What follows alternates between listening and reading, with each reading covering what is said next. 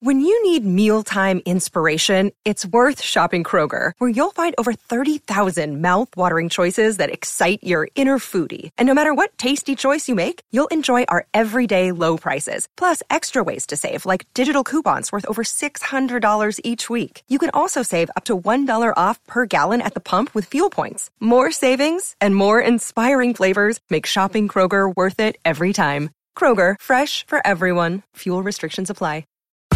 Thank you for listening to this Podcast One Sportsnet production, available on Apple Podcasts and Podcast One.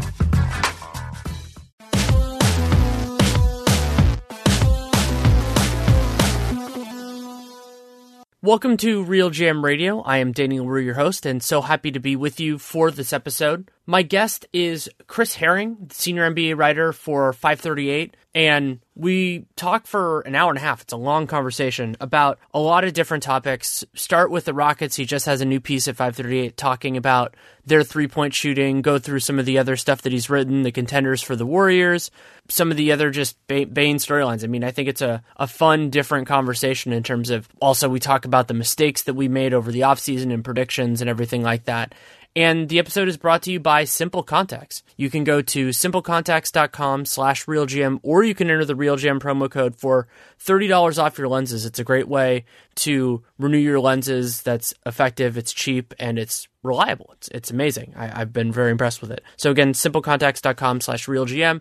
Conversation, as I said, an hour and a half. And one other note, we recorded on Friday before the games, so it's pretty recent. It's actually tighter timeline than I usually do, but it does not address the DeMarcus Cousins injury, of course, because that happened after we did it. So unfortunately, we couldn't cover that, but I think you'll really enjoy it. And here it goes. Thanks so much for coming on. No problem at all, man. Thanks for having me.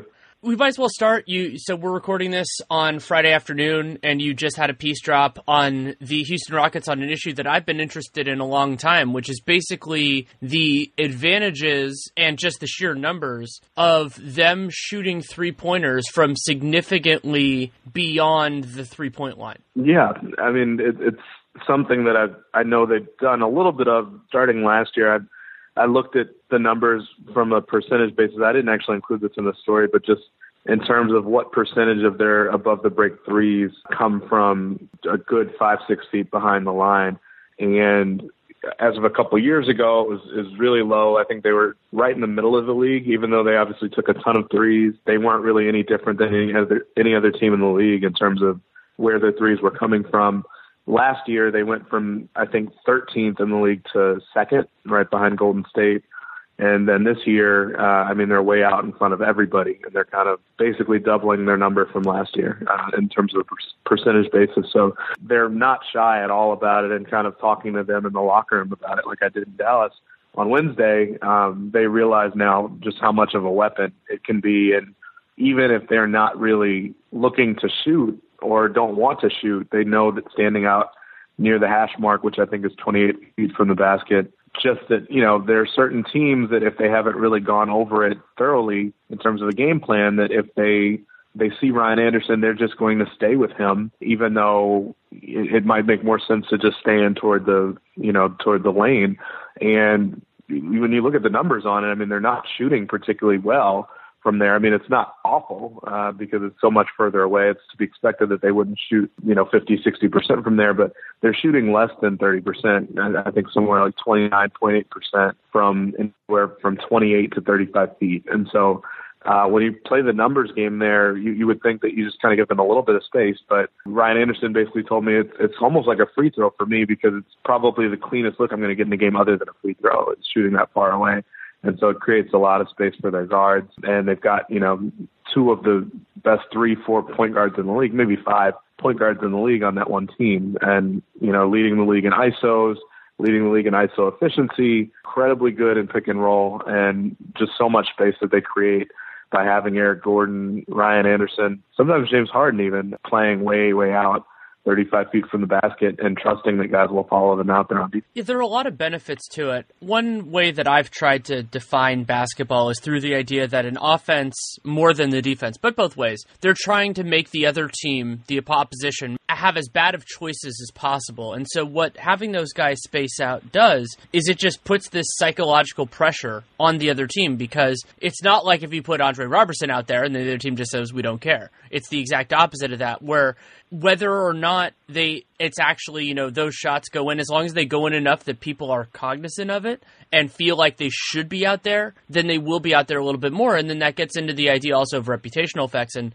Eric Gordon and Ryan Anderson in particular justifiably have reputations as guys who can take and make those shots. So defenders are going to be out there. And in certain circumstances, in a lot of circumstances, opposition treats those players as as being like that defender's primary responsibility, which means that they can't be somewhere else. Yeah, that's the funny thing about it, is how much of this is based on reputation.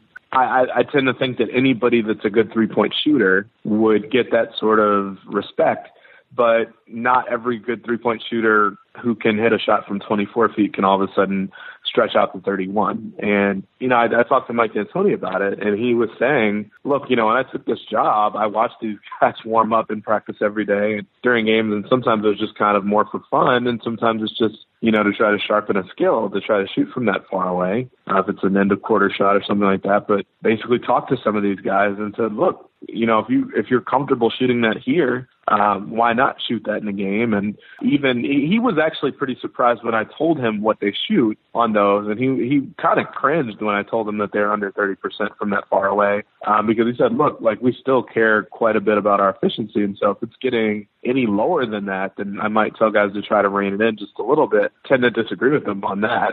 I think if teams haven't really caught up to how poorly they shoot from out there, then by all means continue to do it.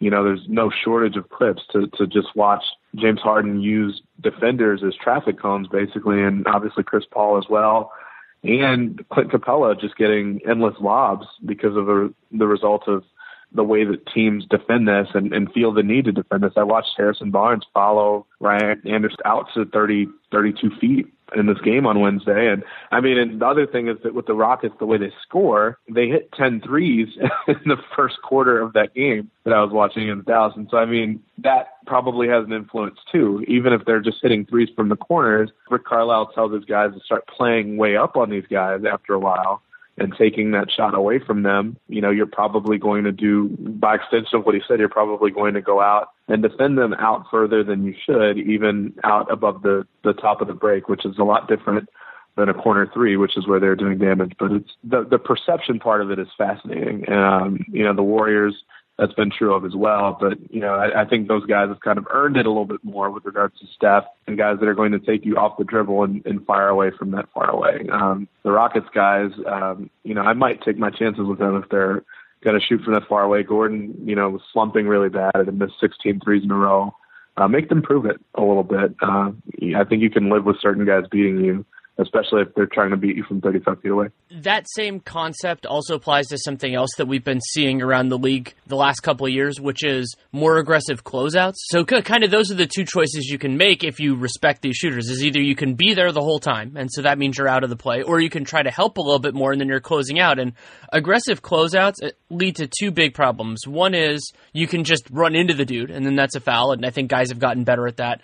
And some, like Kevin Love, are even innovating and moving out of their normal shooting motion to draw those fouls even when the guys do the flyby. And then the second is the idea that you close out too hard and instead of fouling the player, you open up another shot because maybe they can take a dribble and get by you. The phrase that I've often used is 2 dribbles and a good decision, like that sort of thing. And so there is no perfect solution to this, which is, in many ways, the best solution for the right guys is just letting them shoot in certain circumstances. But it's fun because teams are figuring out the right ways to do this and sussing it out and realizing that it's not necessarily the same thing against different opponents. And it's another one of those kind of ebb and flow things as the league is changing into more of a perimeter game. Yeah, that honestly, I've kind of asked, I get in this mode where I start reporting and I kind of start at a place where I ask for the moon and the stars from the statisticians I'm working with. I asked for more than I actually was able to use in the story. There's one really cool stat that I remember. I worked on something last season, and I wanted to try to prove statistically. I mean, we obviously knew it, but you remember the crazy rotations that Frank Vogel was running out and trying to play basically 3 bigs with the Magic at a time and trying to play Aaron Gordon at small forward instead of playing him not even up a position, but just more natural position at the 4, maybe even the 5. And basically that was taking a toll on Aaron Gordon's ability to dunk. And because he was playing with guys that couldn't shoot, and so the lane was clogged constantly. And so I asked some statisticians I was working with, how I could get at that, through advanced numbers and trying to, highlight some of that. Obviously, I can tell how much less often he's dunking, but I want to kind of be able to say definitively why, even though I have a hunch as to why. And they were able to get numbers to me. Now, they didn't really actually highlight what I thought they would, but numbers on how many players are in the paint or on average when he is trying to take a shot in the paint, from the paint.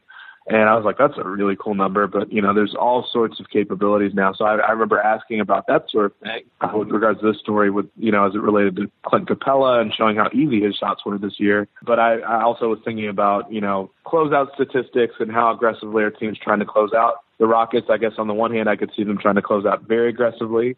On the other, what you just said, I mean, the Rockets obviously drew way more three-point shooting fouls than any team in the league. I wrote last year at one point. And he ended the season this way as well. James Harden had drawn more fouls by himself than any team had throughout the entire league, which is still amazing statistic. And so you can't close out on them too aggressively, but also because of how far out they're playing beyond the perimeter, you probably can't get to them anyway, unless you're playing right on top of them to begin with. Trying to close out aggressively doesn't really work if you're, 18 feet away from somebody. So that was another thing. And then, the closest I got to that, because basically I was told that they're kind of cooking up a statistic like that at SportView. They kind of have one, but it's not completely done and ready yet on how aggressive the closeouts are. And so what I was able to get, I basically said, well, can you get me, we know how fast players and teams move on offense and defense. Would there be a way of you telling me how fast teams that are playing against the Rockets, how fast they move defensively, and if that is any faster or slower than what we see from other teams in the league?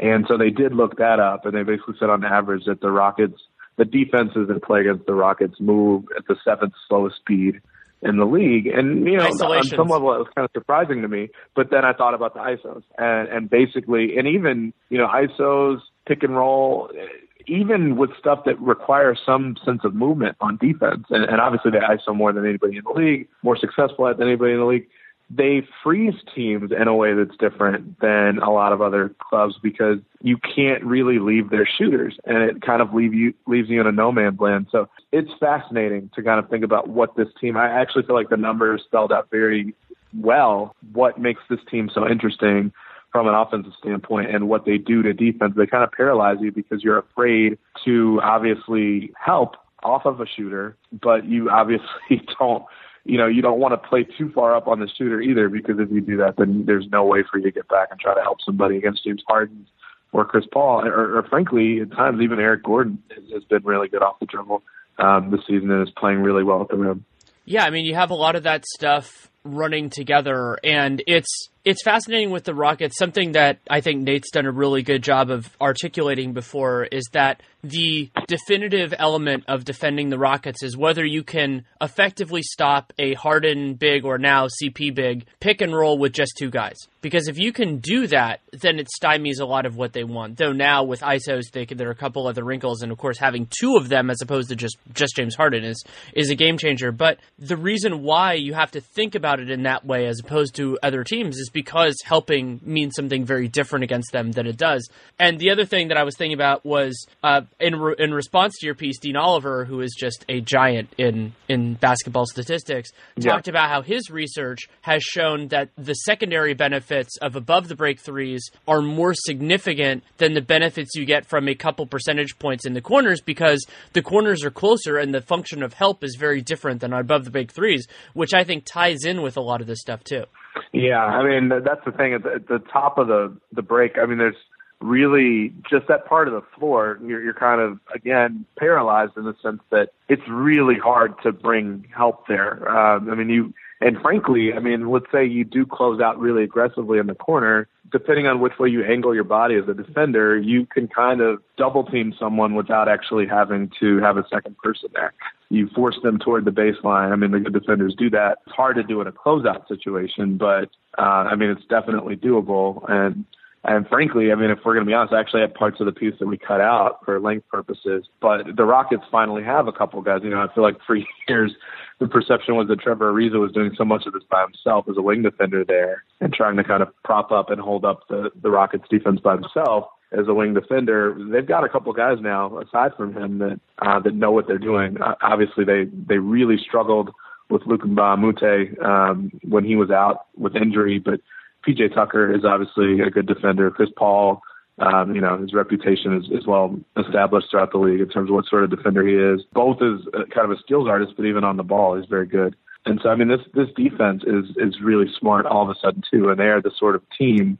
It'd be interesting to watch the Rockets try to defend, a Rockets offense. And certain guys would probably handle the task well. It would be very difficult, but it'd be really interesting to watch James Harden with that much space trying to navigate, who he's going to defend, who he's going to pick up and where. But it's really a fascinating team. He'd get lost all over the place on weird guys. It'd be fun. Yeah, I wrote a piece for The Athletic, I think it was about a week ago, shortly after the Rockets game, though I could have written the same piece beforehand because it didn't change the way I felt, about how the Rockets, to me, are the most dangerous team against the Warriors, to the Warriors' chances of winning a title in a 7-game series. And the thesis was the way that you beat the Warriors, other than through injuries, which of course is a part of this, is by having an unstoppable or functionally unstoppable strength and also not having an easily exploitable weakness. And so the more intuitive way to do this is the way that the Rockets have, which is being really great offensively and then just not being terrible defensively. And something that gets lost in the shuffle here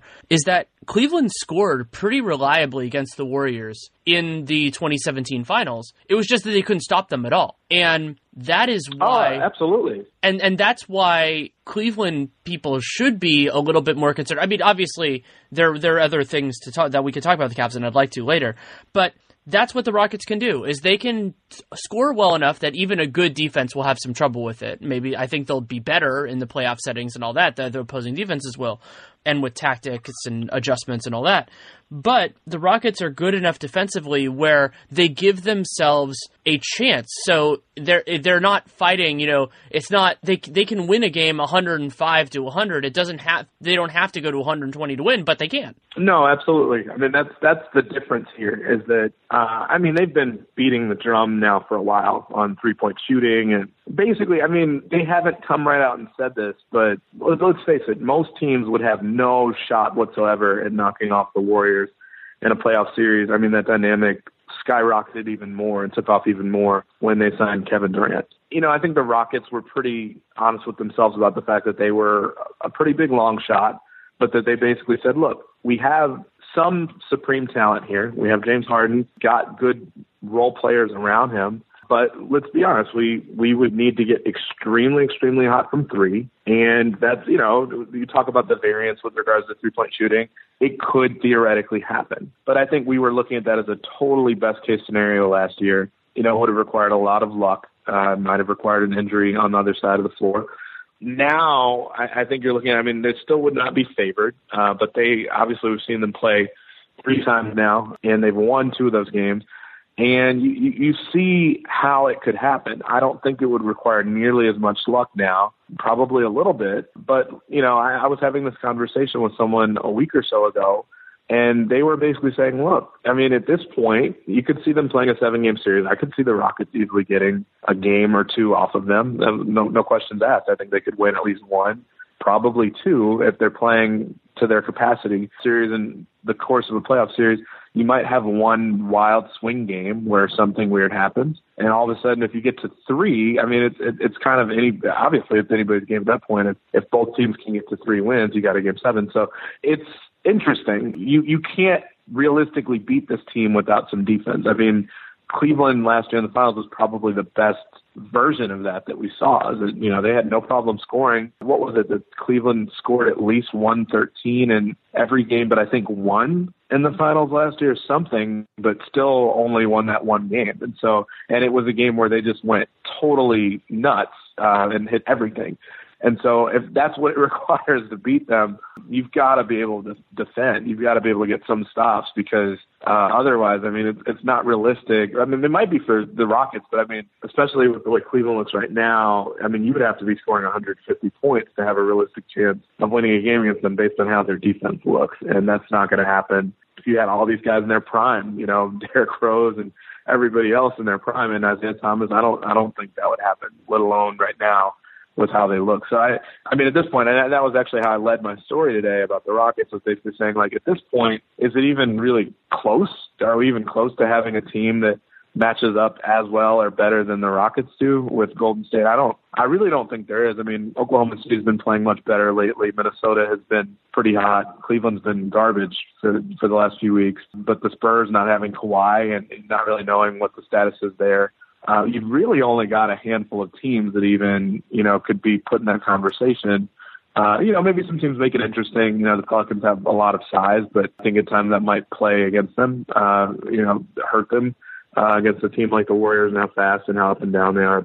But Houston undoubtedly makes it interesting. I don't think that's a team that Golden State would sweep. I think that they would at least make it interesting because they do present maybe not matchup problems, but they are much more Golden State's equal than they ever were before. Yeah, I think that's a good way of putting it. And for me, in the overall Western Conference picture, there are more teams this year than before, though, of course, injuries were huge last year, that can take a game or two from the Warriors. Like, I don't think they're going to make it through the first two rounds clean this year, unless they get, key players being hurt, which is a big part of last year with Nurkic being out, and then the Jazz just having a bunch of guys have limitations at various points in the series.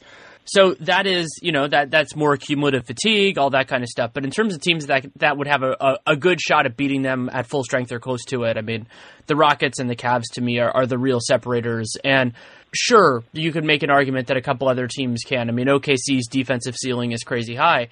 And what I think some people lose sight of is that in a lot of these situations, the limitation is not actually like, can they reliably defend the Warriors? For certain teams, it's the other side, which is, can they reliably score against them? And that's my concern with OKC. That's my concern with the Celtics, who get bandied about sometimes with this, and the Spurs too, is I don't think those teams can score enough to beat the Warriors 4 times out of 7.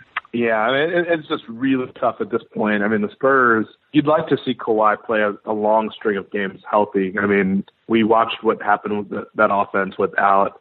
I mean, Aldridge, that was one of the uglier series I've seen from a top guy. Once Kawhi went down, I mean, I guess he was asked to play a different role once Kawhi went down than what he played the whole season, but he couldn't handle double teams in that series. I think about a team like Oklahoma City. I could see that getting really ugly. First of all, I love that defense. I actually made a prediction at the beginning of the season that I thought that Oklahoma City was the better of the two teams that had really reloaded. Obviously they did, and Houston did, and I thought that Oklahoma City kind of from a functional standpoint looked better on paper. I think I assumed that Melo would kind of adopt the Olympic Melo stuff earlier, as opposed to kind of having been talked into that, or for them having to lose to kind of adopt that style of play. I think it took Russell Westbrook a long time to kind of be the alpha dog that he is, given that that's his team.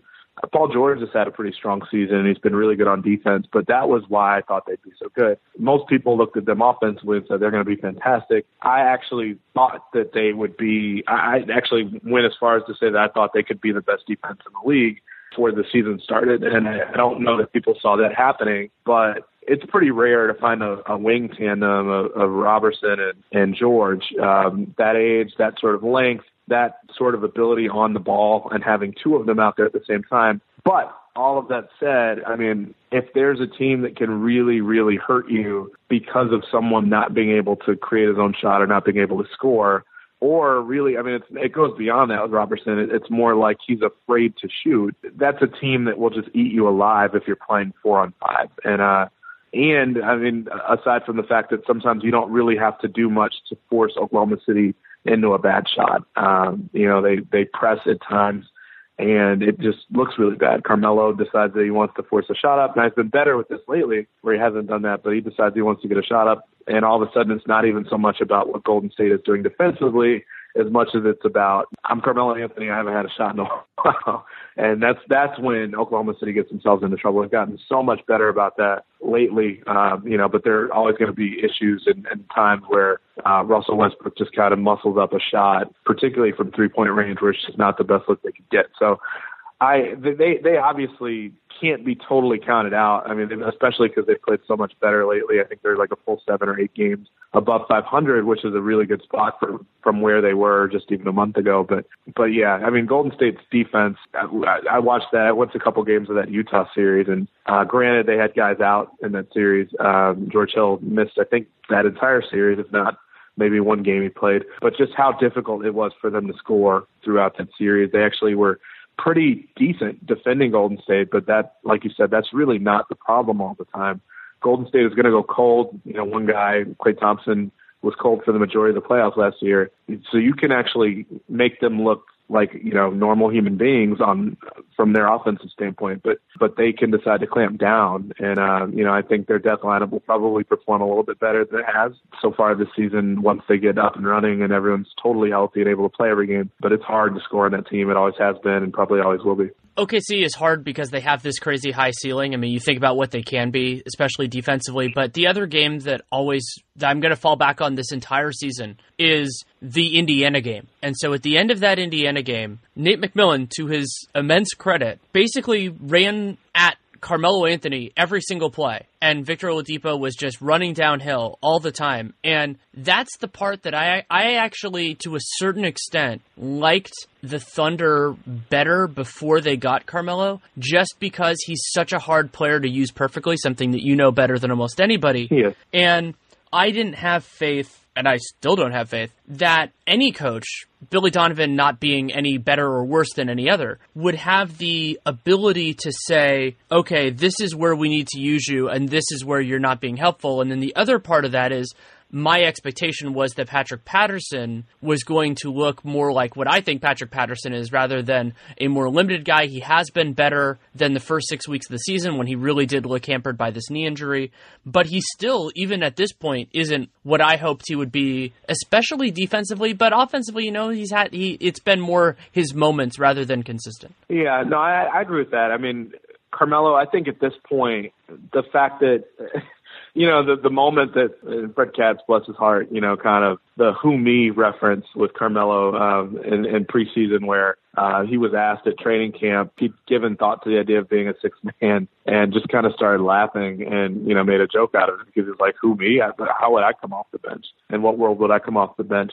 I mean, it tells you about these guys' mindsets and frankly, all the kind of backroom dealing that happens with these sorts of trades. These guys are guaranteed. I mean, it's almost like free agency to some extent, especially when you have a no trade clause. I mean, you have power over where you're going, or at least where you're not going. So in that case, he was probably promised anything and everything with regards to what his role would be, just to try to get him to convince him to go ahead and opt into that sort of deal being made. But it took him longer than it should have to kind of accept the idea of being more of a catch and shoot guy. I mean, you have two guys that are in their prime that are young. They can get maybe not any shot they want, but if you give them long enough, they probably can. But they can use the version of Melo that we've seen, who is just devastating from almost anywhere on the court if he's catching and shooting. But when he's holding and surveying the floor and trying to figure out where the second defender is going to be in terms of the help defender, and he's doing that and he's jab stepping, like that's just not useful to them. And it does raise the question. I mean, Patrick Patterson, they couldn't be more different in terms of what they bring to the table. I had some faith that Melo would work out really well for Oklahoma City because of the fact that, playing the 4 position I thought would be good for him, and having so much of the burden taken off of him from having to chase people, which he hates doing that. He hates playing in the post defensively, but he hates chasing people around screens and what have you. Just kind of won't do it. And so it's kind of that, that awkward tweener thing where he's very good at the 4 on offense. He can be very, very good on defense there. And he's had his moments where he's looked good defensively. But yeah, I mean, there's certain things that Patrick Patterson does much better than he does. And I think that finding a fit for Patrick Patterson probably would have been easier if Melo weren't in the picture. But it's hard to say. I'm not really sure where he'd fit perfectly at this point. It's not a perfect fit there. I think it's worked out much better. And he has some certain games where it's like you still see the value of what he brings. But, it was tough for them, and it made total sense why they were so bad at the beginning of the season. Everybody was awful. And Patterson might have been really the worst of that group for a while. Them all shooting career lows and Patterson just looking out of place. And like you said, taking a while to really get going with his injury. But at least everybody looks like they've gotten past that initial rough patch. And, they're starting to play more to their potential.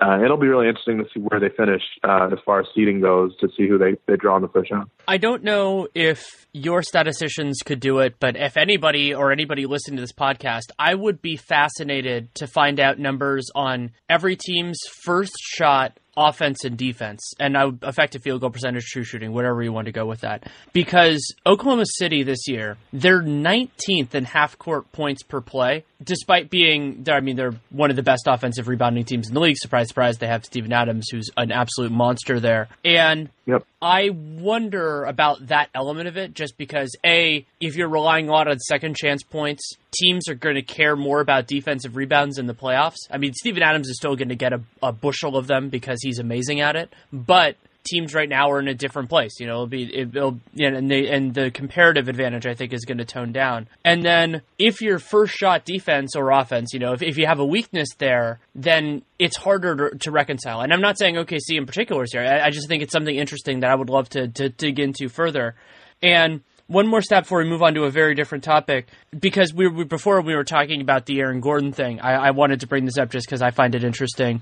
Last night, I was looking at Andrew Wiggins. The Warriors beat Minnesota last night, and for the season, Andrew Wiggins has taken 182 shots at the rim and 180 shots that would be classified as deep twos. And I saw that tweet. It was unbelievable. Like, an element of that is, so there are two different parts of that are important. And it's funny because Wiggins partisans were going in one direction and the other direction is important too. So the Wiggins partisans were arguing that, well, he's not getting to the rim as much because there are more guys there. And I think that's completely true. And that is a mitigation. He also has the lowest free throw attempt rate of his career. Some of that is because he's taking a lot of shots. Some of that is just that he's getting to the line way less. And the other part is that may be true, but that doesn't mean he has to take as many long twos as he has because he's terrible at it. He's shooting like 35% on long twos. And so you're sitting there going, okay, it's true. Maybe the shots at the rim are going down, but you have wonderful offensive players on your team. Unless it was him and a bunch of like backups, those shots could go to somebody else and they would do better. Yeah, I mean, it's been I was having this conversation with someone a couple of weeks ago. He's had a really rough season, which is interesting because the way he started the season was really promising. I mean, speaking of Oklahoma City, he hit the game-winning shot against them from basically, just on the other side of half court. But, I mean, this was going to be an interesting season to begin with. We knew that. The first story I wrote of the whole season, and even preseason, was about Minnesota and kind of my lack of faith in their ability to figure out who would really be the facilitator of this group, because they had a rough season. So I at one point was basically kind of making an argument in the story for, I'm like, man, you trade Ricky Rubio away and now you have all these scorers where you could really use someone that facilitates like that. And quite honestly, I think the closest thing they found to it, even though Teague has had a pretty good year, at least really good moments within this season, Tyus Jones has actually been a really good facilitator for them. And I think mostly in the sense that he just doesn't really play you out of games. They've got enough guys that can kind of get the job done for them. He doesn't turn it over. He assists very well. He defends much better than someone you'd expect for someone for his size. But Wiggins was always going to kind of be in a tougher spot because Karl-Anthony Towns is not really competing with people down low for possessions.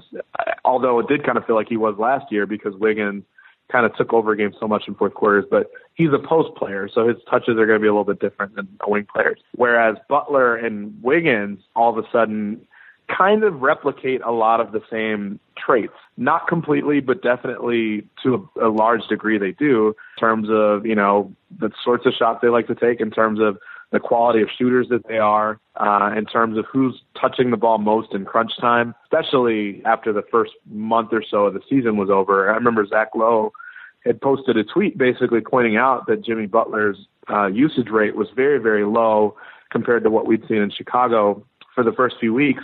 And then it just kind of spiked out of nowhere because Jimmy Butler put his foot down and said, okay, enough. We're just going to start winning now. And obviously Thibodeau knows that of him and from him and probably wanted him to do that, very much in the same way that these alpha dog players, we were just talking about how Russell Westbrook kind of did that. And all of a sudden how it kind of turned the tide for that team in Oklahoma City. Butler did the same thing in Minnesota and had entire games where that was completely the right decision.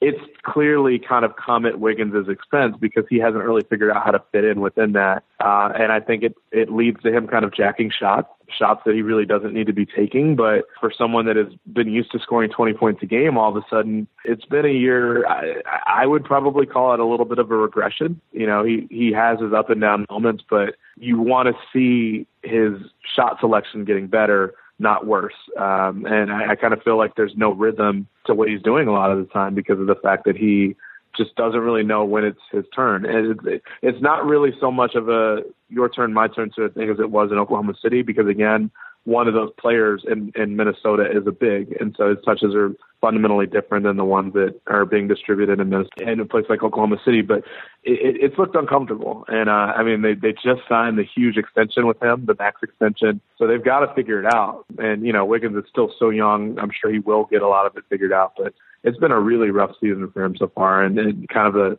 the down note of something that's been a pretty fun season so far for Minnesota. I did not think of it when I talked about them in sequence, but there is a parallel between late career Melo and current Wiggins, which is that both of them are talented offensive players that, you know, if you have them as a key option, your offense is going to be at nth level, which is better than some teams are, obviously. But the problem is it's also worse than Minnesota's other personnel. When Karl Anthony Towns I'm not at the point yet where I'll say he's a generational offensive talent, but he's close. Like, that's how good he is for his size. Jimmy Butler is a wonderful offensive player. And so the problem in certain ways with those guys, and then with Melo, it's more the combination of that and his defense, which is complicated. It's just that they make a team better, but they don't really amplify a starting lineup with superior players. And that is really hard to reconcile versus a lot of the other things, especially when one of the things that those guys do is put up a bunch of points. So if somebody's a little bit more casual, they go, oh, they're putting up a bunch of points, that's a good thing. But you're looking at the nature of it. I mean, Melo this year, his true shooting percentage is the lowest it's been since his rookie year, and his usage is also the lowest it has been in his entire career. And that isn't to say, you know, a small variance, a couple hot shooting games will change that around a little bit. But there is that parallel between these two guys of there's still a place for them in the league, but it might just be because of their stature, their contracts, and all that kind of stuff. They can't functionally be put in that role because it's not the way the league works. Exactly. And that's exactly what I'm getting at with the makeup of that team. I kind of felt like Thibodeau went a little, and it's not normally what you see from him, but I mean, he obviously brought in Butler, who's a good defender. He brought in Taj Gibson, who's a good defender, and guys that he not only are good defenders, but guys that he knows and know his system. But what I was surprised by was just kind of how, with the exception of Gibson maybe, how offense-minded everybody was that was coming in the season all the way down to a guy like Jamal Crawford off your bench. Aaron Brooks. And bringing in Jeff Teague, Aaron Brooks. And so that was kind of the thing, is that these are all guys, you know, even though I like Teague and that he is a very good, decent passer at times, he's still someone that looks for his shot so much more than Rubio does. And I get why they wanted to move on from that, because there were times where you could fundamentally ignore Rubio in a way that, you know, because he wasn't aggressive enough or wasn't really confident in his ability to finish at the rim. Teague is not that. And Teague obviously can shoot from outside as well, you know, decently enough to where you have to defend him. But Teague is looking for his shot. Butler is looking for his shot. Like you said, Karl Anthony Towns might be a generational talent as far as offense goes. He's looking for a shot. Shabazz Muhammad is looking for a shot. Jamal Crawford's looking for a shot. And so it's just kind of like it's not, at this point, Wiggins has probably accomplished enough to where it's not on any one player to really find good looks for him anymore. I mean, this is someone that won Rookie of the Year that you kind of expect, you know, that you kind of felt like he was at a place in his career, especially if Butler wasn't there, that you'd be thinking, okay, this is his time to kind of figure it out. You know, I think there's, for whatever reason, you talk about years and kind of bunch them in sets of three, but he'd had his third year coming into year 4. that he was really going to that the learning curve was behind him and that he was going to kind of put it together. And that if anything, Butler being there would accelerate all of that or would kind of make the game even easier for him. And I kind of feel like it's been the opposite because no one is really putting him in those positions necessarily. And really the connection between Butler and Wiggins might be the toughest one to establish as far as getting the ball to him, because if Butler is in the position he wants to be in on the floor, from the mid-range part of the floor, what have you, guess what? Then he's kind of displacing where Wiggins might be most comfortable or might have been most comfortable before. And so it's just nothing really looks totally natural for him. And I think the number that you pulled out, and as far as the shots at the rim versus mid-range attempts, is totally indicative of that. Before the offseason, I mean, for Dunked On, we do the mock offseason and I do all my previews. I had been very, very in on the idea of them getting Jrue Holiday. I thought that he was a really good natural fit with Wiggins and Towns. And it partially just ended up being bad fortune for them that the Pelicans offered more money than they could reasonably offer. Jrue has been very good for the Pelicans, and I'm happy for New Orleans that contract is living up. But you think about kind of his approach and mentality, and yes, Jrue Holiday is taking more shots per 36 minutes than Teague is this year, but just their mentalities are different, and the way that they look at it also, I believe that Drew's a much better defender. And that sort of thing happens. You know, nothing's ever going to be perfect. And I think you're right in terms of the articulation of what's up with his team. It's also that a lot of the players that Minnesota got, their primary or in certain cases exclusive value is their ability to get their own shot. So it's not like, oh, well, they can do that and they can do so many other things. That's what they do. And so, like, Jamal Crawford, wonderful player, but that's what he does. He's going to, he'll have his defensive foibles, and he's a good teammate who will pass the ball if other guys are open, but you get Jamal Crawford because you need that person who can transform your second unit offense. It's the same idea with Lou Williams and all those type of guys. There are weaknesses that come with that, so you need to know what you're getting into. And they acquired those guys without realizing, hey, we don't need those guys. We need the support players to make our actual good offensive players do that without compromising our defense. And that's Taj Gibson, I think, did that to certain extents. I mean, he also doesn't amplify it because he doesn't space the floor. And you think about like when they play B-Elites at the 4, the other things they can do. And Jang is the same issue. I mean, he is shooting some from the perimeter now, but that's, again, back to the idea of respect and all that kind of stuff. So with Minnesota, what's so crazy about the way their offseason went is it's like if you heard for whatever reason, like if the way this went was they maxed out Wiggins and then they traded for Jimmy Butler, I would have been like, oh, that's unfortunate. And I wouldn't have maxed out Wiggins anyway at that point just because they had the ability to re-sign him. It wasn't an issue. But doing it in the order they did, it's like, well, wouldn't you want to see how Wiggins plays with Jimmy Butler before you decide to commit all this money to him? And to me, good organizations are full of making tough decisions. And that could be, in the Warriors' case, asking Draymond Green and Klay Thompson to take less than their maximum. Or, the tough negotiation with Steph Curry. In Daryl Morey's case, that can be cutting loose Kyle Lowry. That could be a million, not overpaying guys zealously. Danny Ainge deserves a ton of credit for this too. Like, hard decisions are an incredibly important part of almost every successful NBA team. And that decision in particular didn't strike me, and it's always an ownership call. I'm not blaming Tibbs for this one. That it wasn't the move that you need to make if you really want to be a championship team. Wow.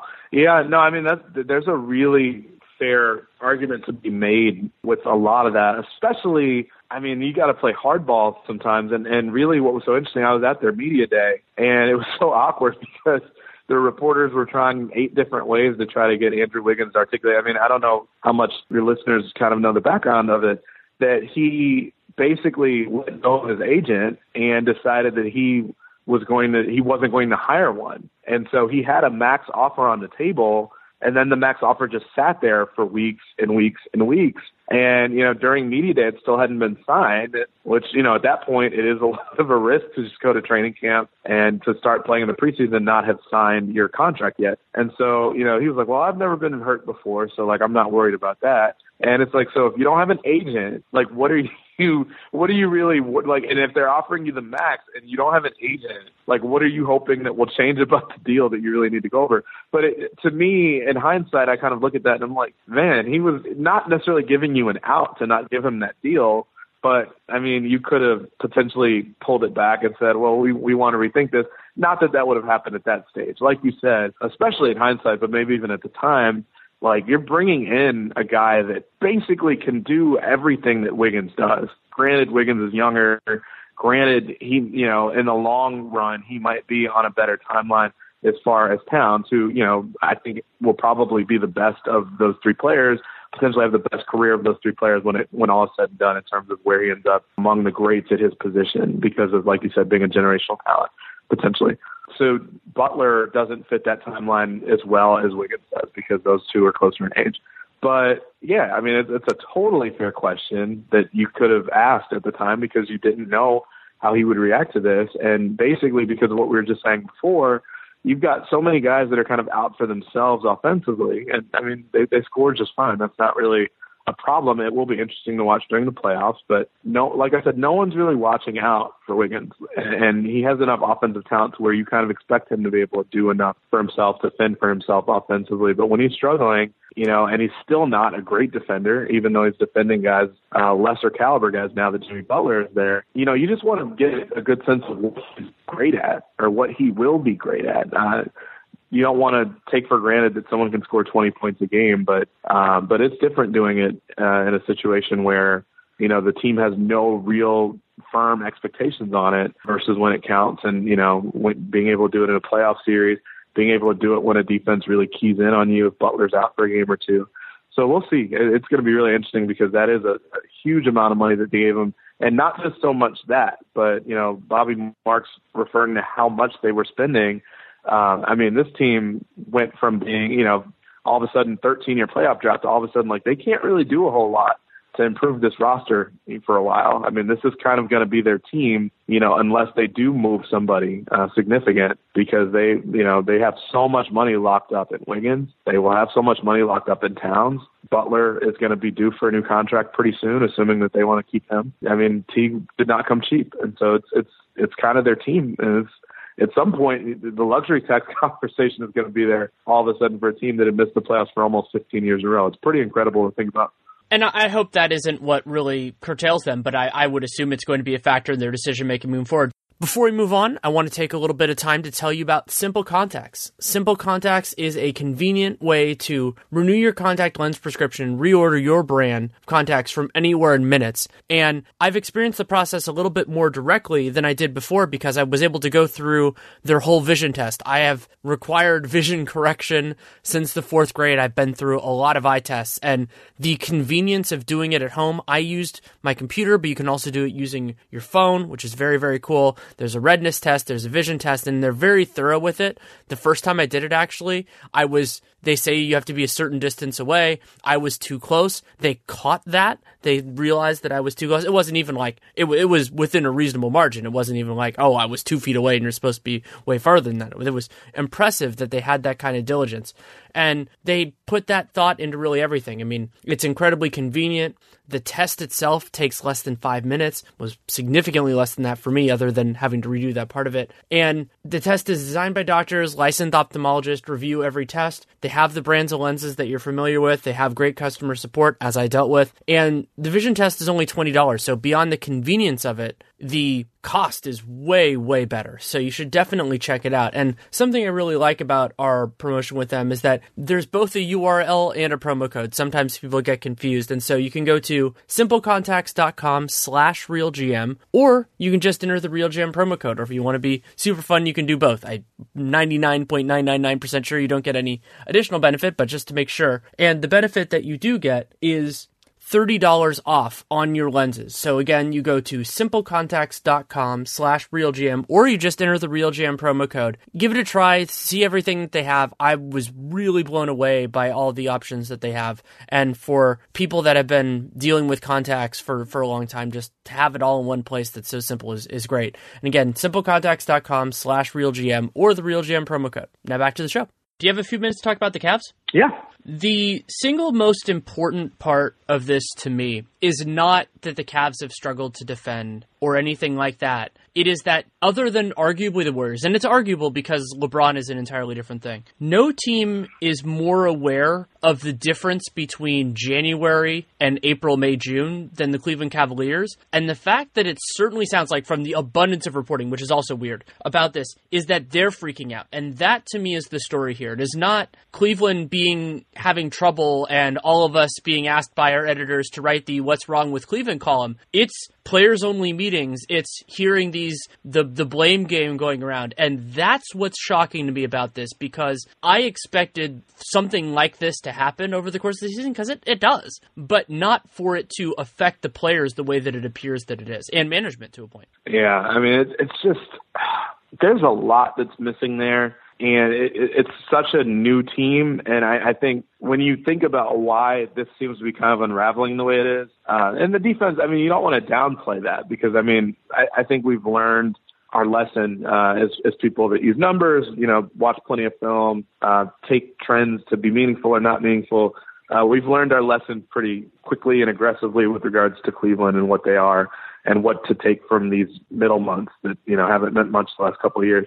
But what really strikes me this year is just how immediate the sense of urgency has to be, just because of the fact that, like, everything is riding on this if you're the Cavs. LeBron leaves. You've got Isaiah Thomas, and you've got to make a big decision about whether you're going to pay him or not, which, at this current moment, that is a very interesting question as to who would pay him and what they would pay him, although he's still in the beginning stages of just trying to get his legs back after a long time off. You've got a lot of things riding on this in terms of, do you submit that pick that you got from Boston and the Nets? Do you use it now and try to make something of it now? Or do you hold on to it, basically assuming that this is such a mess that we really have no clue whether LeBron is coming back, and based on that, we can't mortgage the future, or at least a big chunk of the future, on something like that. So it's just, I think there's just a lot of pressure there. I mean, it kind of reminds me that the Cavs have not really always handled stuff very well when it comes to a lot of this stuff. You remember the Kevin Love, LeBron fit in, fit out thing was maybe 2 years ago.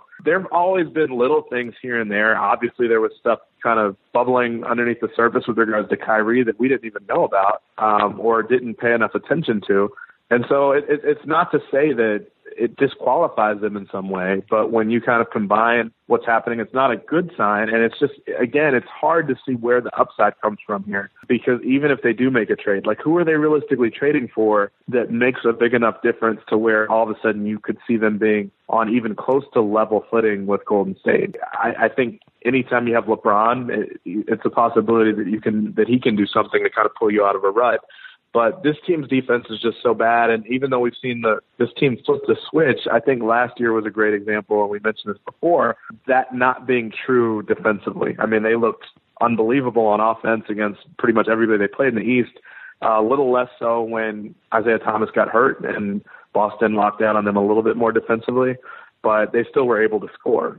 They were able to score in the finals too, but if you can't stop Golden State, it's not going to make a difference. And I guess I just wonder, some of the names that you've heard that maybe they'd be interested in trading for, whether it's a DeAndre Jordan.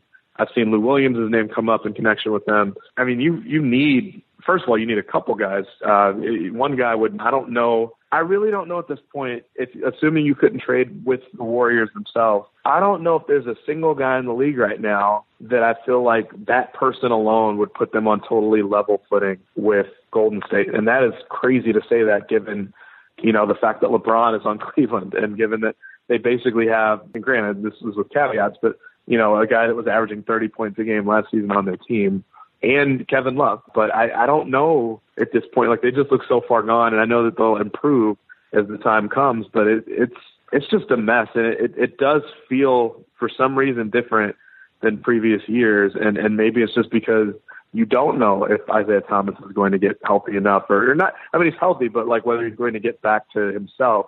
And even if he does, you don't know that addresses the biggest problem for them, which is their defense. My read on it right now is that, assuming, as it sounds like you do, that the players who would really be a sea change, especially ones who are on team control for more than 1 year, just aren't available. Even the kind of the 1 year guys like Paul George and Boogie, I don't think those guys are available for the Nets pick or anything like that. They're in, those teams are pretty happy with it, and that could be a very real risk for them. There is an argument to be made that either Oklahoma City, New Orleans, or both would be better off theoretically. Let's say the Cavs did offer the Nets pick for that player, just say, hey, risk premium, all that kind of stuff. Anyway, if those types of things are off the board, what is a little bit striking to me about this is that there's no player that is going to fix what ails them, but there are a couple of guys that I think would help, and that might be available without giving up some sort of premium asset. So George Hill is one of those. I think George Hill, when he's healthy, which is a gigantic if. I mean, we know that from basically his entire career. And his ability to play on and off the ball, defend both guard positions, that would be a very nice fit, and it would work well against the Warriors. That was part of why the Jazz were very excited about having him against the Warriors last year. We saw how that turned out.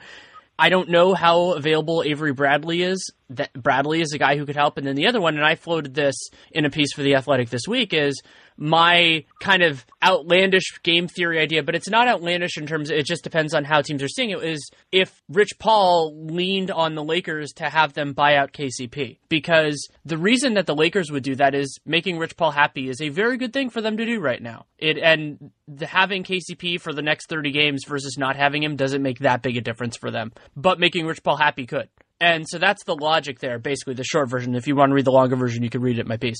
And all three of those guys will not fix what ails the Cavs, but they would help. And so I wonder, though, all of those require different sacrifices. The Avery Bradley one, they're going to have to give up good players because Detroit's not doing it willingly. With George Hill, they're probably going to have to give up financial flexibility, maybe even luxury tax bill. And KCP, it's just about the luck. Does Rich Paul lean? Do the Lakers accede to it? That sort of thing. So I think that's where they should go, is these kind of smaller incremental moves, and then listen on the bigger stuff and hope that somebody overvalues your assets, which is actually pretty much just like taking it to a point. It's just that if it's saying, basically acknowledging that you're not going to be the favorites, that you'll have better than a puncher's chance. Obviously, they have LeBron James on their team, but kind of acknowledging that there's only so much they can do realistically.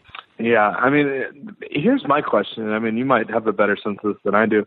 Even if they do, like, my thing at this point, like I said, there's definitely not one guy that gets them over the top. Even if it were Paul George, which Cavs fans would be over the moon if that were the case, because theoretically he's someone that could come in and really help the defense. I also am of the opinion that there's not any one guy that would fix their defense at this point, at least not with the lineups that they're playing, not with Isaiah Thomas playing significant minutes, especially when he's in the game with Kevin Love and what have you. And, J.R. Smith, a name I really haven't thrown out there in a while, but I don't know if it's that I just realized how little of the Cavs I'd watched at the beginning of the season and, started picking them up more recently. He's looked so horrible. Like, he barely, if he's not hitting shots at this point, like, he barely looks like an NBA player, to be honest. Like, he looks so much slower than he did even a year ago. It's just a team that they need so much fixing that I wonder how many of those sorts of guys could they realistically get? Or would it be a one and done situation where if you go out and get George Hill, that you don't want to really take on too much more, or, you don't want to give up some of the assets that it would take to get some of these guys, especially someone like Bradley. It would take somebody good or something good to actually get him, because the Pistons are trying to make their own run at the playoffs and don't want to give up somebody like that willingly. But that's my thing, is that, if you get maybe three useful players, maybe I feel a little bit differently about this team and what its ceiling is, particularly if they do address the defensive side of the ball, because I think Cleveland, let's say Isaiah starts playing better, that he gets out of this funk. He's not going to help their defense, but, he could potentially help their offense, which, in years past, we were able to look past their defense a little bit more because they were scoring so much. When it's not that way, and when it's just a horrible defense and, an average offense, that's when you start to get in trouble of maybe not even making it back to the Eastern Conference Finals or winning the East. And so if they add some defenders there that can switch pretty comfortably, who are good on the ball, who aren't getting lost, and on screens and stuff like that, then I feel a lot better about this sort of team. If you get a George Hill and he's out there and not injured, then I feel a lot better about this team. is at least having him as an option there for the minutes that Isaiah's not on the court. Or if you decide to maybe start Isaiah and then maybe play him 15 or 20 minutes and have Hill play the rest. But I just wonder how many of those guys can you realistically get? And I guess to some extent that comes down to what are the Cavs willing to give up and spend in a year where they might really be better off having their assets going forward if LeBron's going to leave. And obviously he's not tipping his hand either way. To say that, if he did, that would make a total difference. But he's already been very clear about the fact that he's not going to do that. And why would he?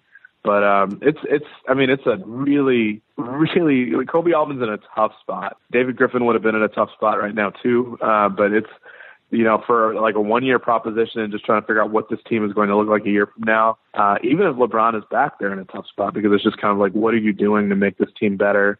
And it's constantly going to be a question of what can you do to make this team compete and contend with the Warriors. And they are just in such a comfortable spot right now. Like I said, really the only team I feel really good about being able to challenge them right now is Houston. And, Cleveland just hasn't shown anything lately. All we're going off of at this point is the fact that they have LeBron and that, we've seen them kind of turn it on over the last couple of years, but there's nothing about this year specifically that's looked so good about them to the point where you say that's the team that I think is going to get this done.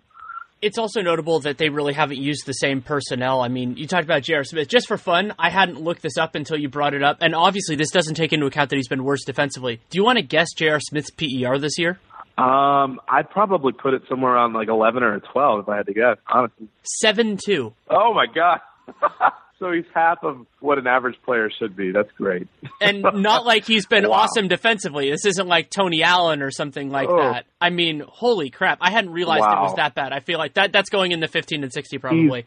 He's been really horrible. I mean, it stands out to me because I watch entire games. I've been doing this recently as I was watching the Rockets, researching my piece for that. Just how many shots in a row you watch somebody like Eric Gordon take without making one from outside. And at this point, I feel like, and maybe it's just the particular games I've caught, I kind of feel like I've watched like 3, 4, 5 games in a row where JR, he's wide open. He's getting the shots he wants, but he's just not hitting any of them. And, other plays where he's just losing the ball and, and I've, God bless JR, covered him for years in New York. And, he was always one of the bigger, I won't necessarily even say complainers as much as like kind of, he always puts his hands out like, what did I do wrong sort of thing, which I guess is a complaint, but I think it's fundamentally different than, someone that's shouting at the refs constantly or, begging for calls constantly. I don't think JR really falls in that category, but I kind of feel like that's really the only thing he's been good at this year. Is wondering why he got whistled for a foul. He's been rough, and that's putting it lightly. But there's a lot about that team. Like it tells you kind of how, on some level, how flimsy that team is. I mean, if Jose Calderon really playing big minutes for them didn't say it loudly enough, this team just isn't very deep. All of a sudden, when you look at certain guys not being able to shoot, really. JR, Crowder has been pretty poor this year. And you already knew that you were coming into the season with guys that weren't really shooters, and Wade's actually had a good season, but Wade and obviously Rose and Shumpert hasn't even really been there the whole time, but has had a rough go of it this season. It's just been a weird team. And I remember Zach Lowe and I had emailed, one thing I really respect about Zach, he very much kind of asks people's opinions that he respects. Even he takes the All-Star Game stuff so seriously with regards to his podcast and kind of writing out almost, something that you would see in the field of law or something in terms of just like his analysis as to why both sides of everything in terms of why guys should be there, why they shouldn't. And he made a case for Kevin Love that I definitely hadn't made, just saying that he thought he should be in the game just because look at how much of a wasteland so much of everybody else has been outside of LeBron, and Kevin Love is quietly having a really good year. Now, he made the argument that you can't really hold Kevin Love accountable for what he's been on defense, in part because he never went there to be a center. And it was very clear that he was never going to be a good center there defensively, that maybe that compounds how bad the problem is by putting him there, but that's obviously not something that he would do if it were up to him. But I mean, that's just a really, the team just isn't built very well, and I mean, maybe this is the best they could do given the Kyrie situation, but, and several people have said this, you didn't absolutely have to trade him. Now, stuff might have been bad. I know there was even a report out within the last day or two of the idea that Kyrie threatened the idea of getting surgery, having surgery done. But, it could be very interesting to look back on if the Celtics do make the finals, and assuming that they have to go through Cleveland to do it or beat Cleveland to do it. All of a sudden, if we look up and Kyrie makes the finals, LeBron doesn't, and it's predicated on this idea that Kyrie was kind of the missing link to some extent. We know how important he's been in the past for Cleveland, and the idea that Cleveland really doesn't have good point guard play, and we know that LeBron can do that, but it also is very, very taxing on a player, I assume, especially of LeBron's age, to have to do that, and to have to do it for a whole year where he's kind of carrying the weight of more than one player, probably two or three players, by having to do that in a year where Isaiah's just looks so bad. I mean, I can't imagine he continues to get the same minutes that he does unless it's just out of desperation. If he continues to play this bad, 2-3 weeks from now, you have to do something because he's just not giving them really anything on either side of the floor. I'll give my current operating idea of what happened in the Kyrie circumstance. And basically the idea is this. The Cavs, they got the demand and they listened to it and they were talking to teams. And my guess is that they were expecting they weren't going to get a great offer. And, it's kind of like, basically your willingness to test a player is directly proportional to the quality of the offers that you're receiving. Actually, it's inversely proportional. But that's sort of a circumstance. And so what I think happened was they didn't necessarily want to trade him, but when Boston came to them with an offer as strong as that one was, I mean, think about how strong of an offer that is. I mean, the Nets pick, everybody expected the Nets weren't going to be a playoff team. We disagreed on where in the non-playoffs they were going to be. Isaiah Thomas, who, yes, he had that injury and everybody knew that there was something going on there, and Jay Crowder, who at that point had one of the best value veteran contracts in the entire league. I mean, he still signed for 2 more seasons. And so I think what happened was, let's say that the demand was true, but either way, I think it's about the same picture, is they just went, well, if he's this unhappy, then we're probably going to lose him in 2 years anyway. It's a lot better to trade him now than to trade him at the deadline or to trade him next year if LeBron leaves or something like that. And we're getting a lot of players back. We're getting a lot here. So it made the choice easier for them. And I mean, I still think that the Celtics gave up a lot for Kyrie Irving, and it is working out beautifully for them, which is great. And part of what good GMs do is they trust their bets and they make their bets. And it's the same story with the Fultz Tatum thing, though there's a whole crap ton going on there too. But wow. Yeah. But I think that's what happened with the Cavs, is the idea that they didn't necessarily want to do it, but they got this really strong offer and they're like, well, we might as well. And I can understand why if LeBron was supportive of keeping Kyrie, they'd be frustrated because he knew that Kyrie's special. I mean, and Kyrie is special against the Warriors in particular because as good as they were defensively, they could never stop him. And I think back to Game 5 of the 2016 finals. The 40-point games where him and LeBron. Yeah, that was the 40-point game. Like, being at that game, I was sitting there going, even if Draymond, I mean, granted, you could say maybe they would have never gotten going and all this stuff, but the Warriors couldn't stop those guys. They were just unstoppable in that game, and Kyrie's undeniability made Cleveland a whole different thing. And also their defense was better that year and all that kind of stuff. And Isaiah is spectacular. I mean, Isaiah was better last regular season than Kyrie was, but that's just not what he is. He's something else. He's something great, but he's something different. So they just went, well, fine. This is the best we're ever going to do. We might as well do it. And it's just so happened that Boston's return on the trade has been better than many of us anticipated, and Cleveland's return has been far worse. Yeah, I mean, and you're right. I mean, I will say this, and I will offer this up, kind of sacrificing myself here for anyone who's listening. I told my boss the other day, I was like, I'd like to think I watch a lot of basketball. I write about stuff that I at least think is interesting, and hopefully other people find to be smart. I was like, I've had a really bad year in terms of trying to make sense of these trades as they happen, and then hindsight and looking back, 4 or 5 months later. And I think probably a lot of us have. I don't know that everyone would admit it. I think a lot of people, even looking back at the Bulls trade, obviously with Minnesota, and, feeling like Chris Dunn had just had a really, really, really rough rookie year. Zach LaVine is coming off a torn ACL. The Bulls, including, their own pick in the swap to get Markkanen, which, I still didn't necessarily find that to be that smart, but lo and behold, now the Bulls are like too good to really be tanking fully. And, I think both sides of that, both teams came out looking pretty good. The Timberwolves have what they want. The Bulls clearly have at least some future to build around. And and we really haven't even necessarily seen their full potential yet since LaVine is just getting up and going. But between that and the Indiana trade, obviously, where Paul George doesn't become an all-star, but Victor Oladipo does, and, probably had the stronger case to be one, and looks like a legitimate star and franchise player. And then we get to the trade that we were just talking about with Kyrie and Isaiah Thomas, and I'm pretty sure the headline I put on that story was something along the lines of the Cavs threaded the needle with, the Kyrie Irving trade, basically saying that, look, they set themselves up pretty well for the future. The pick was, even regardless of how you felt about Isaiah, not everybody loves him as a player. He has shortcomings for sure. Most people at least could appreciate that the first round pick there, regardless of how bad you felt the Nets would be, that they're going to be bad enough to where that's a valuable pick. That is valuable, no question. Jay Crowder, like you said, from a value standpoint, is meaningful because of just the contract control, the fact that he plays a position that's really important, particularly against the Warriors, and being able to kind of defend and stay with people and to be able to fight through screens and switch and what have you, and size-wise.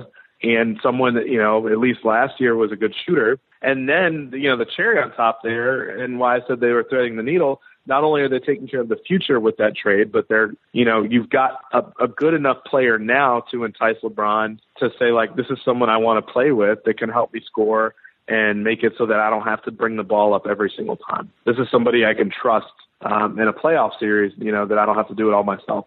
So really, it kind of looked like a home run from that standpoint. And then on top of all that, I remember it being a total letdown with all Woj and everybody else, where all of a sudden the Cavs look like they're trying to back out or void the deal, and then all that gets thrown in is a second-round pick. But they got a pretty good haul back, especially once it was known throughout the league that Kyrie wanted out, or at least in the media that he wanted out. But, man, when none of those things work out, all of a sudden the Nets are, they're going to still be bad, but the Nets got out to a pretty decent start this year. They definitely look good, just to the eye test. And you look at the fact that Crowder has been really, really bad so far, and kind of prompts you to look at his career and realize that he hasn't really ever been a great shooter. He had a good year last year as a shooter, but he's never been a great shooter, and probably has a better reputation from that standpoint than what he actually is as a shooter.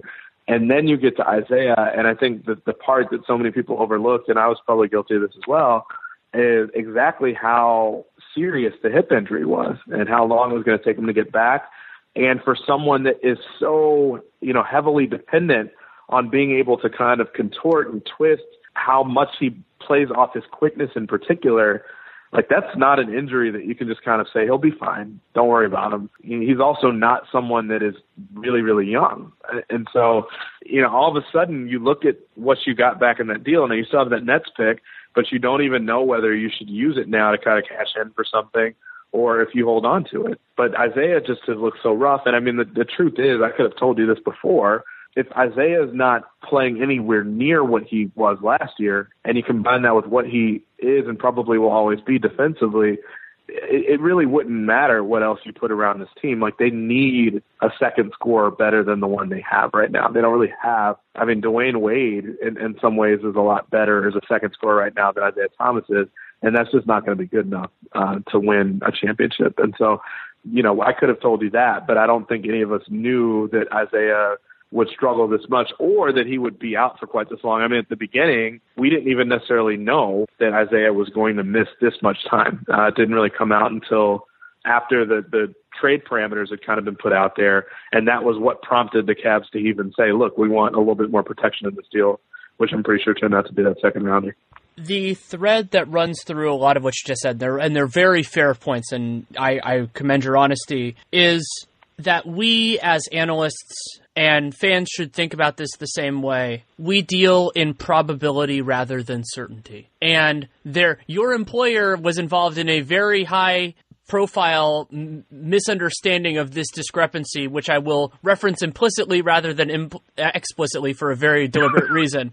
But that's what this is.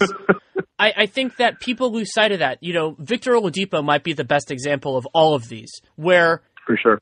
He is in the higher end of his potential outcomes. And so those who are blaming Russell Westbrook for stunning his development, I think are misstating this a little bit. Because yeah, sure, he would look different right now, but he's been a much better overall player. His 3-point shot has looked much better this year. Like, he has improved, and young guys do improve. That is a part of this.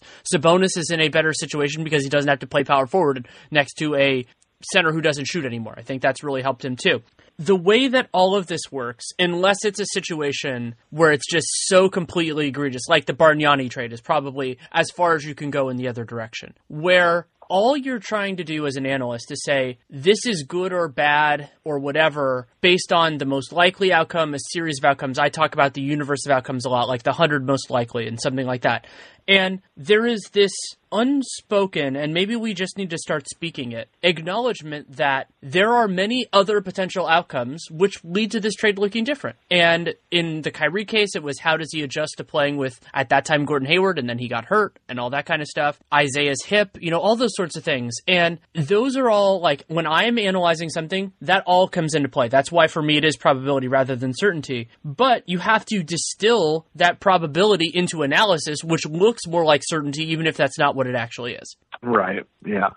That's the challenge. That's the biggest challenge. I mean, because at that point you're trying to kind of explain, especially when you're writing, like stuff, they all live on the internet for a long enough amount of time for people to go back and find. And, cold takes exposed. But the idea that you try to rationalize kind of, what you're seeing or what you're reading or what you're seeing on film to kind of explain why a team will benefit or struggle because of whatever decision they've made. And like you said, Boston is such an interesting one. I mean, maybe going back even further, so obviously Cleveland's part of it, hasn't panned out exactly how they would have hoped so far with regards to Isaiah.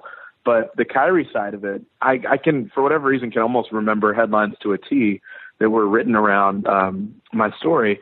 I want to say the one that when the Kyrie trade demand went public, when we wrote a story about it and I wrote something on it, I think the headline on that story was Kyrie Irving wants to be a number one, but he's better as a sidekick.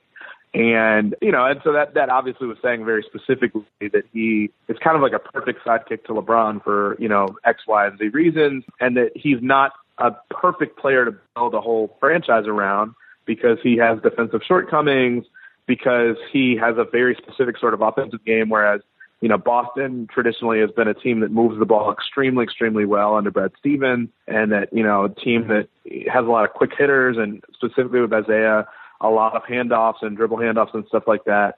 Kyrie likes to kind of dance with the ball quite a bit. And so how does he fit in with that? How does he fit in with another guy who, kind of plays more and a share the ball kind of philosophy in Gordon Hayward? And Al Horford kind of fits that as well. And so how does he fit in with that culture? And how does he kind of fit in with that sort of setup? And then having it all kind of come crashing down one game in and Gordon Hayward not being there. So, I mean, if you want to, this wasn't necessarily me predicting this or projecting this, but I want to say 538's model, taking Gordon Hayward out of the equation completely after game number one. We did a podcast about this and mentioned on the air that our probability model, I think, had the Celtics at something like 37 or 38 wins for the season after Gordon Hayward went down. And so, I mean, talking about probabilities, like it's very strange, a lot of the stuff that's happened this season, but so much of it has been people in totally different scenarios than they would have been in before. Chris Dunn is fascinating. I mean, he's played really well pretty recently. I mean, he's had moments where he's looked great and had 30-point games. Had moments where he still looks like a rookie to some extent, but he, at least you can tell he's an NBA starter at this point. You've seen enough to know that. But he was in a totally different scenario, whereas this year, I mean, he took over the starting role a couple weeks into the season, and then Fred Hoiberg said he's going to be there no matter what. At this point, this is a permanent move. I'm not going to put Jaren Grant back there as a starter again. And so he says that. That is a totally different kind of frame of reference than what Chris Dunn was dealing with last year, where he's got maybe the most intense coach in the league. And he's a backup. He's a rookie, a coach that kind of is very famously kind of said, at least when he's here in Chicago, that he didn't really like the idea of playing rookies and that he had done his research on it. And that I remember one of those years, I can't remember who the other rookie was, but I think it was McDermott, and I don't think it wasn't Mirotic. It wasn't going back that far, but basically said, like, no team, there hasn't been an NBA champion to play two rookies in the rotation at the same time in X number of years. It was like going back decades. And so, I mean, he any coach that has that research at the ready, that someone that's not looking to play rookies or not give them real meaningful minutes. I think Thibodeau had to change that tune a little bit last year because they're still with a team that's trying to develop talent alongside these young stars. But I mean, Chris Dunn could not be in a more different situation. Like we said, Victor Oladipo could not be in a more different situation. Carmelo Anthony, I mean, that was a situation where I was kind of thinking that he would develop into someone who would be willing to take shots off the catch as opposed to being a guy that's creating everything. And it took a while to get there, but now he is kind of doing more of that. So I think anytime you're trying to analyze stuff like this, it's tough because there are a lot of moving parts. There's a lot of moving elements. There are coaches that coach totally differently. And, you know, you just hope to be right on certain aspects of it. You're not going to nail everything 100% all the time.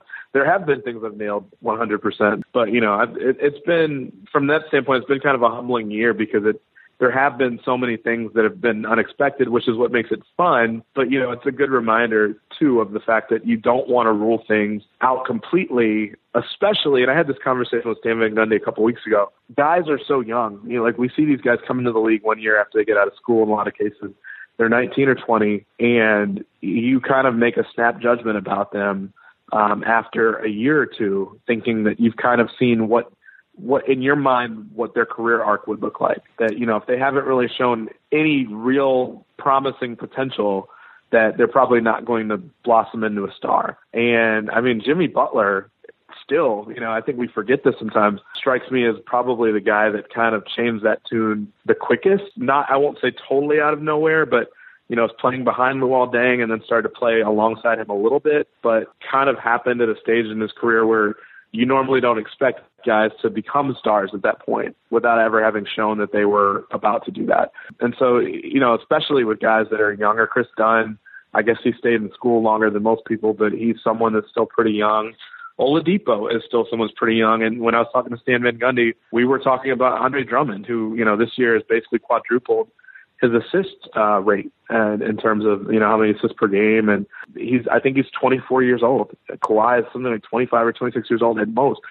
And so these are guys that are still really young, even though they've been in front of us for a while. And Kyrie fits that bill as well. And so you don't want to close the book on guys prematurely, but I think that sometimes that does kind of happen unknowingly. I think we do that a lot as analysts too. And so it's been really cool to see. Like, I'm okay with being wrong.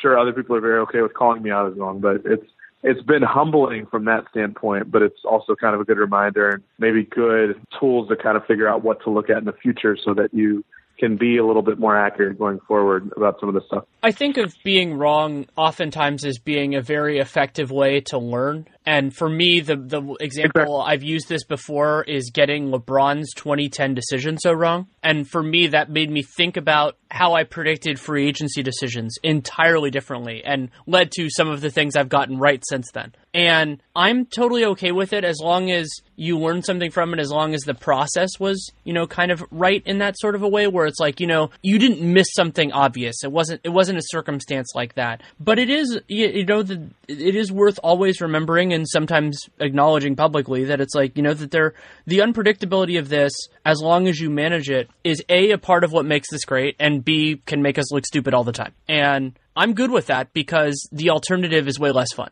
So it's, you know, I think that there are some people who relish making other people look bad. And I think by and large, those people are those who have never been put in the circumstance that we were in. But at the same point, and how I know that is because I used to be one of those people until I became one of us. and so you just kind of deal with that. And, you know, I've come to the point where I'm going to, you know, it's going to roll off because as long as, you know, and the ones that kill me are the ones where I was lazy or I was reckless or I was stupid. Those ones I never let go, like those sorts of things.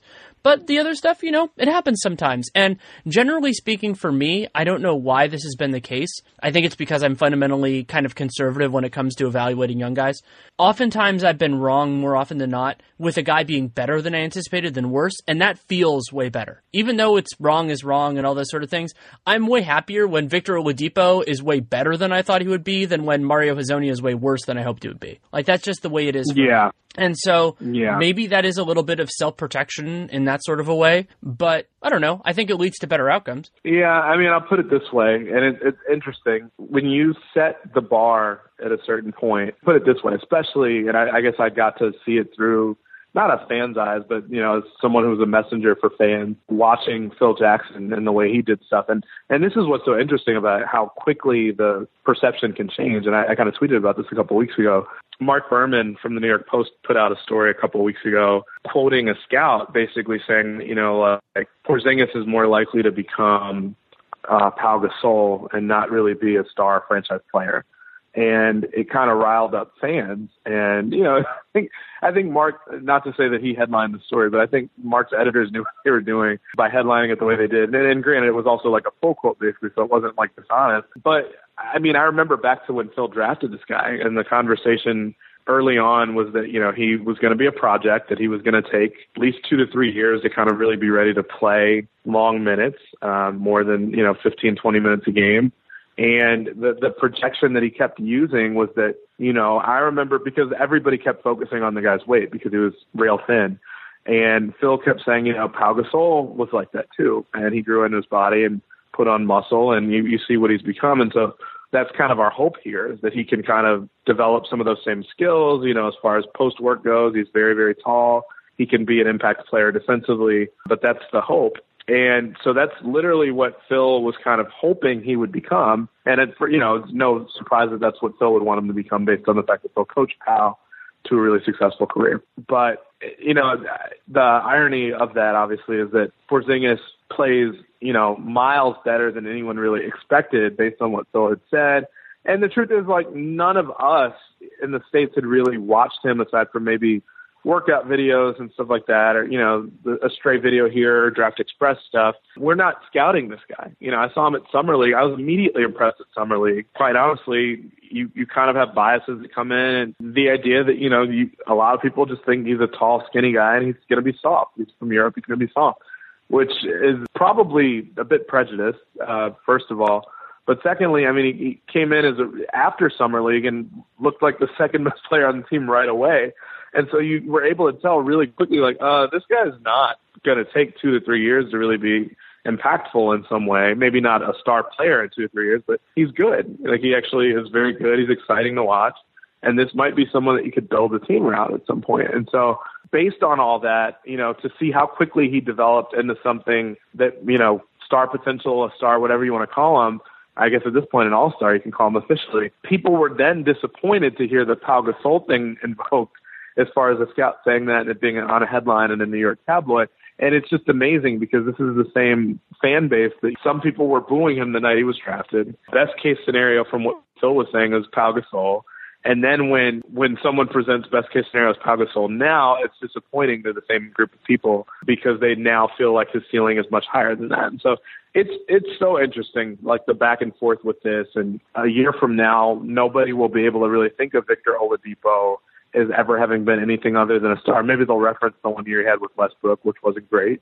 But the same way that Jimmy Butler, like, I don't think people remember Jimmy Butler as being this guy that wasn't a star, because you have to go back 3-4 years now to really think about that at a time where he was averaging 5 points a game. But it's fun to watch these guys grow. And like you said, you'd much rather undersell a guy slightly than rule somebody out. And then have him just blow up and be great. And I kind of feel like it's when you make these really big, bombastic statements like that, like what was it, Phil's friend, Charlie Rosen said that LeBron would, be an average NBA player or something like that.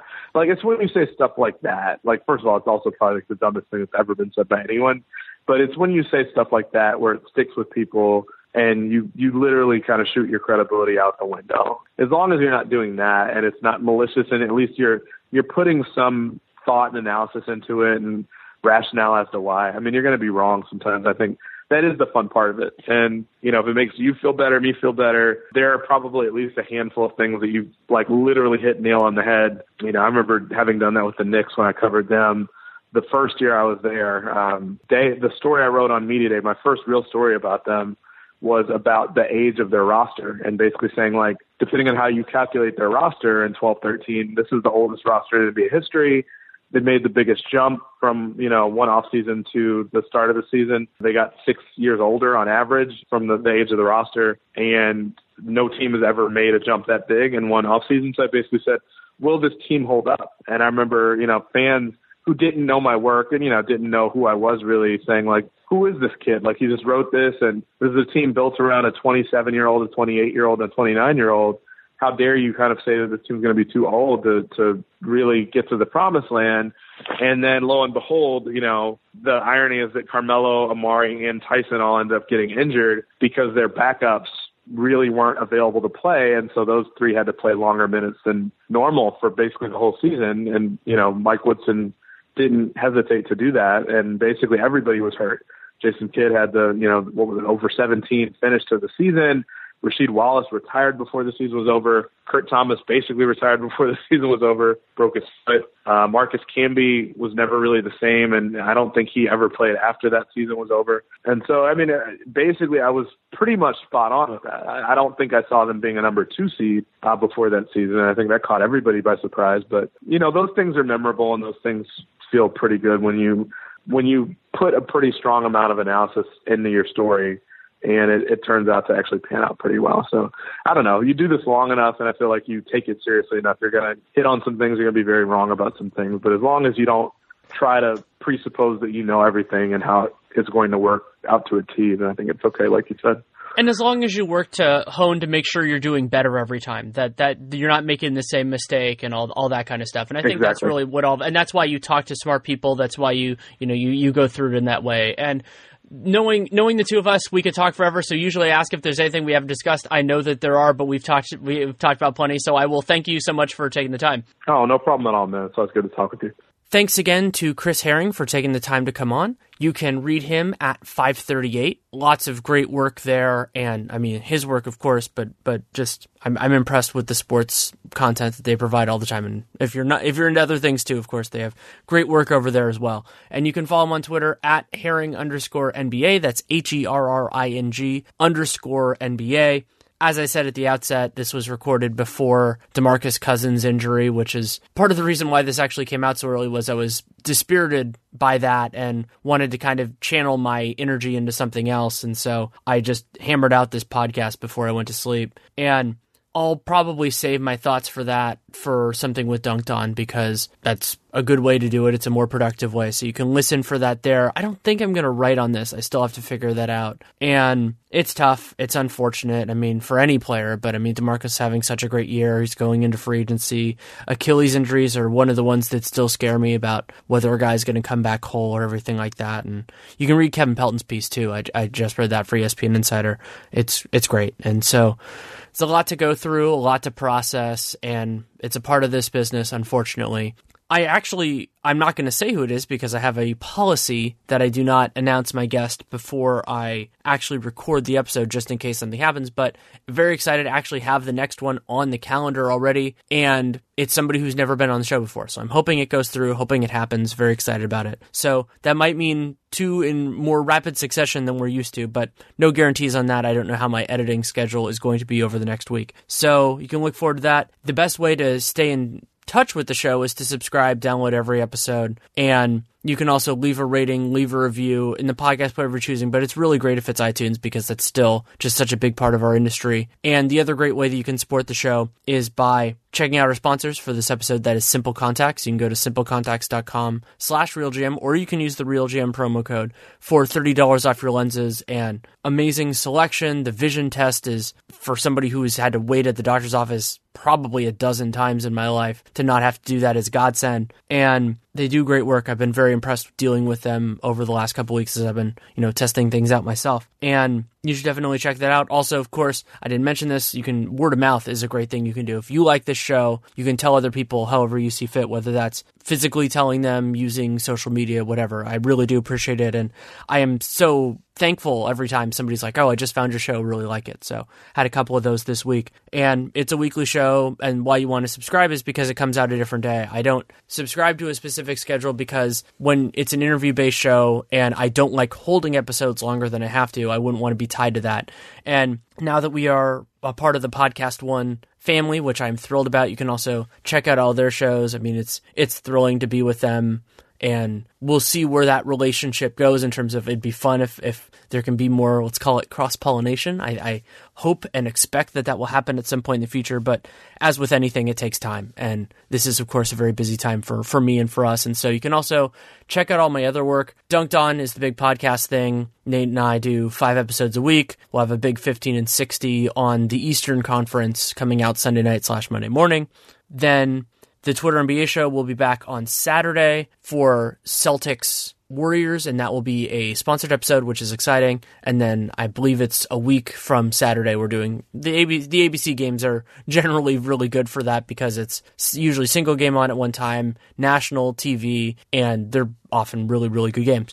And can also, of course, my writing.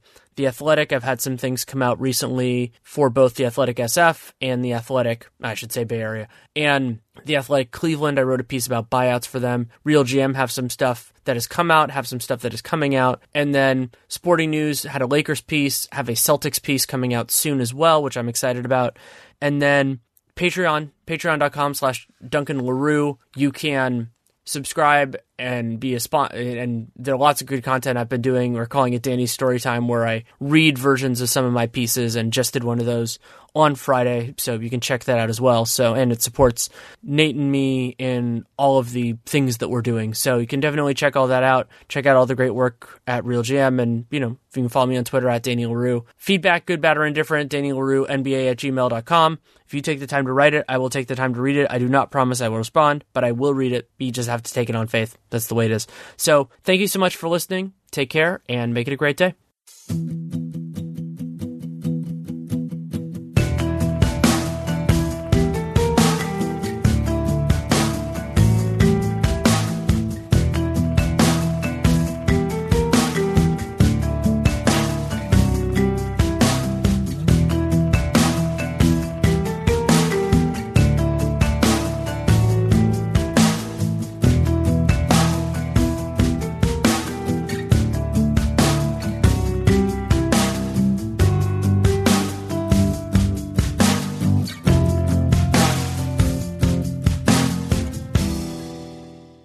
For the team.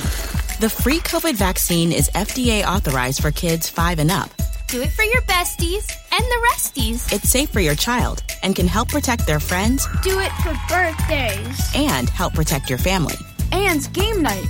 When you give your child the vax, you give them the power to learn. Do it for field trips.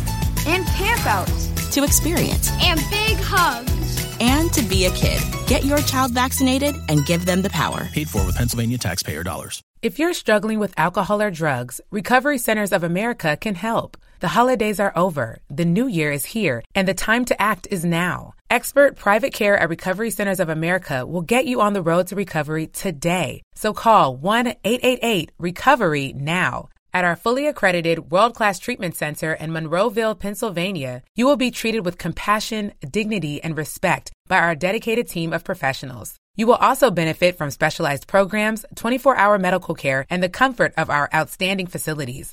Let us help you. We will answer your call 24/7 and can get you into treatment as soon as today. If outpatient care is right for you, you can receive a same-day assessment and attend therapy in person or virtually. And because we accept most private insurance plans, you get premium care without the premium price. Don't wait. Start your new year. Start your new life today. Call 1-888-RECOVERY now. That's 1-888-RECOVERY.